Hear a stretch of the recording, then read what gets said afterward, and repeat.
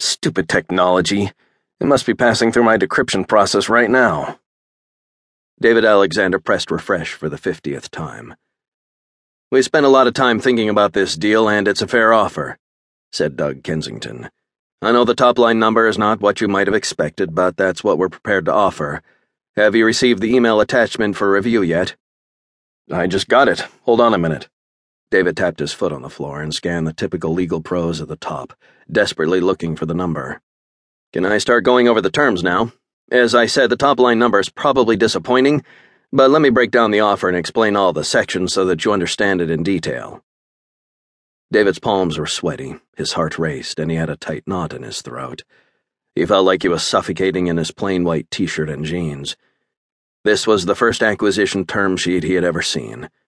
Doug was right. David had no idea what he was looking at, and he didn't care about all the legalese. He simply wanted to know what was in it for him. Remember, this is a non-binding letter that lays out the terms for the closing documents. The only thing that's legally binding is exclusivity and non-disclosure. The first thing I want to review with you is in Section 3. We, System Corp., will pay off all outstanding debts with interest. Since you haven't raised any money yet, you probably don't have any convertible notes. But if you have any friends or family money in the company, we'll want to deal with that first. David thought of Megan for a moment and then saw something in the document that confused him. What's a vesting cliff?